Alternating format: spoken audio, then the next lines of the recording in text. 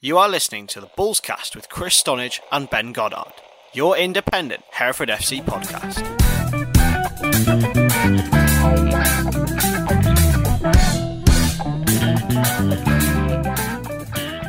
Hello and welcome back to Bullscast, your independent Hereford FC podcast brought to you by the Hereford Times. I'm your host, Chris Stonage, and as always, I'm joined by the Hereford Times head of sport, Mr. Ben Goddard. How are you, mate? Good afternoon. Yeah, not too bad. Yeah, I was off all weekend, so I had a nice weekend off. I didn't have to put up with a dire 90 minutes of football at Edgar Street, so that was always bright. Always helpful. Always helpful. And unfortunately, yeah, as you said, pretty dire 90 minutes against Alfreton. What were your thoughts, mate, from what you caught up from it? Apologies. Yeah, I had a look at the highlights, and early on, it kind of highlighted to me how stationary Hereford were in the first 15, 20 minutes. They weren't gambling on anything. There was one chance where Revan put a ball across to McLean, who just stood there in the box, didn't gamble on anything, didn't even make the defender work hard to clear the ball. And then, should have scored. Then obviously Brandon Hall made a shocking by his howler. The goalkeeping error. So it's a pretty tame shot at him, and somehow he's let it through his hands and into the bottom corner. It's a bit of a shocker. And from Josh Gowden's point of view, you can't accommodate for that. It's a massive game, and you just given a team who are hard to break down at the best of times, like a lot of teams are at this level, a lead to hold on to away from home, which all of a sudden makes your job 10 times harder because you've got to commit then going forward. You've got to break the team down, and because you've given them what they want. They wanted that one goal to hang on to for grim death, and that's what these teams do. They're all the same. Kettering, Alfreton, Leamington, Guiseley, Telford, they're all the same. You give them an advantage and you will not get it back. You'll have to work very hard to overcome them if you give them a goal, because they are disciplined and they know how to play it. And also Hereford have not got the most options in their squad, so they know how Hereford are going to play because they've only got one or two options. They haven't got a squad with a plethora of players to bring on and change tactics, and they haven't got that. They've got what they've got. And so if you're giving the team a one goal head start before you even, and then teams know what you're going to do and what you come off the bench and all the options you've got, they know, then it's very, very hard to get the goal back. And unfortunately, Brandon Hall gave them a goal early on. But to be fair, I think Mo Toure should have scored. Defender blocked off the line at 1-0 down, which again, that's a bit of a game changer. If he scores then, get the goal, keep him not the defender, last defender. If he scores then, obviously Hereford back in the game, momentum shifts. Momentum's such a big thing in any league in football. One goal can just change the outcome of a game considerably. And then in this one as well, especially because Cisse for Alfreton, what the Hereford defence were doing, I have no idea. Seb Revan has the opportunity just to clatter him and take him down, take a yellow card, because there's another defender behind him. But Revan just lets him glide past him and through on goal. And Cisse just thanks him for the opportunity and puts him in the back of the net. I think Revan needs to do better there. And he's a young lad and an experienced defender, just takes one for the team, you know. And this is what we see week in, week out against Hereford. A break like that, if McLean's away like that, they're just chopping him down. They'll push him out of play, they'll do anything just to stop him having that run. Seb Revan just lets Cisse in through, straight past him. And then it's 2-0, and then all of a sudden it's a massive task. It's a big task at 1-0. Toure should have equalised, and then all of a sudden it's 2-0 at half time, and you're like, it's a ridiculous task then against a disciplined team that like playing long ball football. And we've seen against the likes of Kettering, Leamington, they're really hard to break down at the best of times. And if you give them a lead, that's it. it's game over. And Hereford did. They huffed and puffed. I mean, Andre Wright had a good shot. Luke Haynes had an effort. And then Lloyd had one before they pulled one back. And it was a case of gambling that they didn't do in the first half, that they have done in the second half, with Egan on the overlap. Ryan Lloyd gambles inside the box that McLean didn't do in the first half, and gets his reward with an equaliser. With a goal back, sorry. Hereford wish it was an equaliser, but it was just a goal back. And it was just a prime example for me of how the experienced players gamble on our opportunities, gamble that there's mistakes. And Hereford have been pretty good at that. I mean, Miles Story scored the goal at Kettering, was a gamble. Tom Owen-Evans is very good at gambling, that people make errors. But it's certain players in the Hereford team that just don't gamble enough for me. And yeah, it was a very, very disappointing defeat, because it could have put Hereford in the playoff spots. But as they're in a massive pack of teams from 6 to 12, really, that could get in these playoffs now. 4 points separate 6 and 12, with two spots for the playoffs. I think Chorley will do enough now. They're on 55 points. I think they probably need another. They probably have to get to 60, maybe 65, maybe 65 points will do it. So they'll do it comfortably, I think. So it'll be down to York, Southport, Darlington, Boston, Hereford, possibly Kettering. They'd have to go on a good run if it could be Kettering, but I don't think it'll be Kettering. Or Spennymoor, another possibility. So all them teams fighting for 2 spots, and Hereford are right in the thick of it. But York have got games in hand. Kettering got games in hand, but I'll be surprised if it's Kettering at the end in that spot. And yeah, they're the team with 2 games in hand. Southport have got 1 game in hand. Boston a game in hand. Spennymoor game in hand. And Hereford still got to play Spennymoor away as well. So that's going to be a tough game. But yeah, so not the afternoon Josh Cowling would have wanted. I think it was a definite 3 pointer. If Hereford, we said this last week, didn't we? If Hereford have got aspirations of these playoffs, they have to win, and they didn't. They conceded 2 really small. The first one was just a goalkeeping howler. Second goal was really soft, when they should be just taking that player down and taking the yellow card. And beaten at home. Disappointing, very disappointing. Certainly is, mate. And what's even more disappointing is that news coming out afterwards. Obviously, he got injured previously, but Miles Story will now miss the rest of the season. How big a blow will that be for Josh Cowling's side? I imagine he'll be absolutely fuming with that. Yeah, I think so, because I think that they'd worked out a way of beating these teams, the Ketterings, the Leamingtons, the Alfretons, and by playing 2 up top, with Story playing alongside Andre Wright or Mo Toure. And that was going to be key, I think. I think that was the way forward, that Hereford were going to get in these playoff positions. Story's not full of goals, but what he is full of is pace, strength, and the ability to work alongside another forward. Up front on his own, not for me. And against the better sides, maybe not. But the teams where you have to go and attack, Miles Story is a big asset for Hereford against them weaker sides that will put men behind the ball, because he drags 2 or 3 defenders out of play just because of his pure strength. And they went 3-5-2 at Kettering, and it worked. It worked an absolute treat. Kettering did not know what to do with Miles Story.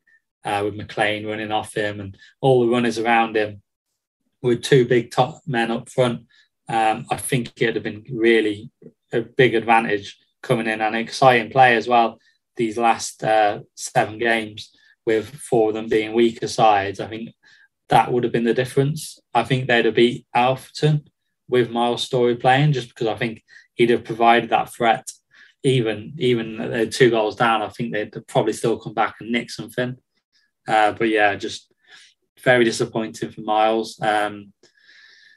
now it's all down to the budget, isn't it? And who can they keep with the budget? Who's going to be offered better deals elsewhere? Which again is down to the budget and what the budget is.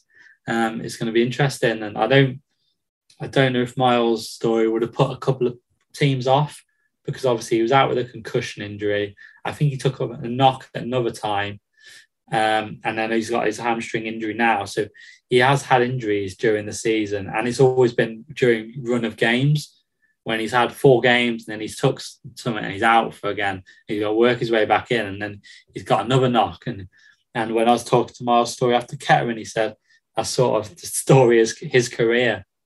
Is that every time he makes an impact, a big impact somewhere, he's out injured.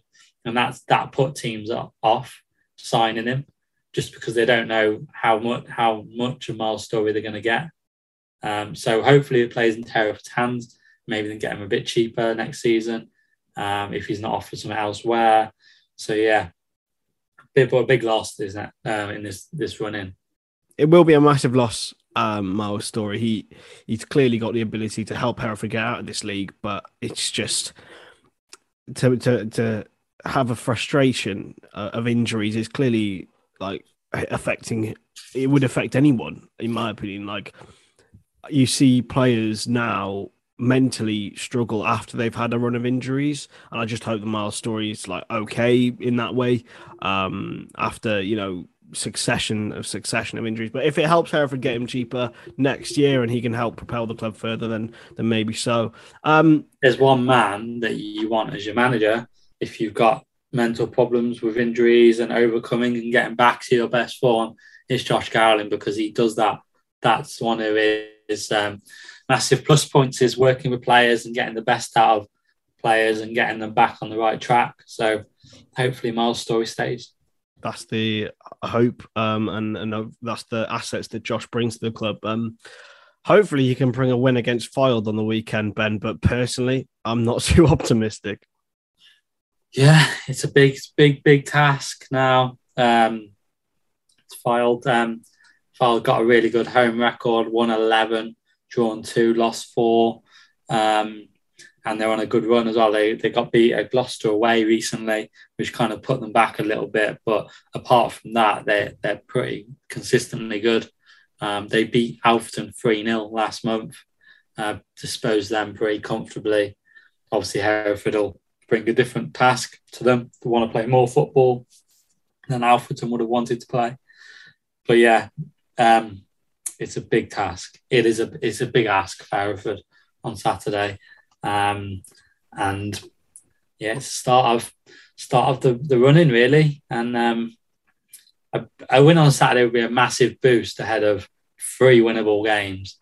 A heavy defeat would, wouldn't spell the end, because it's still all to play for. But yeah, it wouldn't be a great situation. It would be certainly a big decreaser on your percentage bar, Ben, I think. Yeah, it's gone down already since last week. I didn't see that performance against Alfreton coming, that's for sure. No, definitely not. I mean, where do you think Hereford can pose threats to Fylde, mate? Because obviously, without Story, that's a big man missing. But they're going to have to play a different way than how they played against Alfreton on the weekend. McLean and Pinchard will be key. They've both got the abilities to open defences up and to cause havoc, really. They've both got to have excellent games. And Andre Wright as well, obviously played 45 minutes on against Alfreton. He's got to have a good game. He's got to show why he wants a contract or a deal next season. So them 3 for me, them 3 players will be key. Lloyd having a good game in the middle of the park alongside, get Vincent back in there, Vincent and Lloyd and Luke Haynes, just to shore up the middle of the park. And obviously defence have got to have an outstanding game as well. So yeah, you're looking at, for me, if McLean and Pinchard do what we've seen in spells this year, and they do it consistently at Fylde, they could turn the tide and they could do something special at Fylde. But they're very inconsistent with their really good spells of play, and they've got to really bring it to Fylde and beyond form. Everyone's got to be on form to get something at Fylde. Not saying it's past Hereford, certainly not. We've seen them do it in spells this year. The home game against Kidderminster, the away win at York. They've done these games where they've played very well, and they need another one at Fylde to get their playoff chase back underway. Most definitely, mate. What's your score prediction for that game, Fylde? I'm going to go 1-1. I think they'll get a draw. Yeah, I'll go with that. I'm going to say 1-0 Hereford. I think Harry Pinchard free kick, top bins. That's what we're saying. That's what you want from Harry Pinchard for sure, definitely. And they've got to be better at their set pieces as well, from corners, and Pinchard's got to be on form, definitely on Saturday. Most definitely, mate. We talked about the percentage bar earlier, mate. I believe you were 60-40 last week. Has that gone down? Yeah, I'm going to flip it. 40-60. 40-60. Yeah, I think there's obviously an opportunity there. I've been saying it for weeks. We've just got to grab it and go with it. A win at Fylde on Saturday could set them up for a really good run of games, because Telford on Good Friday, Gloucester City on the Monday, Bradford Park Avenue at home the next Saturday. Any playoff team needs to win all three of them games. I mean, you should be disposing of these teams comfortably. If you really want to get promoted, then them 3 games are bankers. You've got to win them games. If you win at Fylde on Saturday, pull that one off. There's no reason why they can't win the next 3. 4 games in a row, 4 wins in a row, and all of a sudden the playoff picture would look completely different. Most definitely, mate. Now, I've been trying to put this off because I don't want to do this, but I'm going to look at the fantasy league. I really don't want to do this, because I've joined your club of not actually looking at my team, which, you know, it could be. I've lasted longer than I ever have in a fantasy league, purely because I just wanted to beat you, and that's. Are you beating me still? Because Diogo Jota had I got 54 points last week. I got 54. Come on. I didn't get that many, I don't think. I'm up in the top 40 again. I'm a hot single. Oh, you got 54. I got 59. So I did. Oh, there you go. Narrow the gap.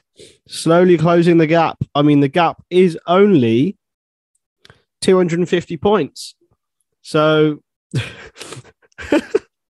less likely the Hereford making the playoffs, isn't it? Yeah, I think so. But yeah, so top 30 is the goal now. I've adjusted from top 10. You know, sometimes you gotta adjust your expectations from when you just fail constantly, and get 4 points in a week.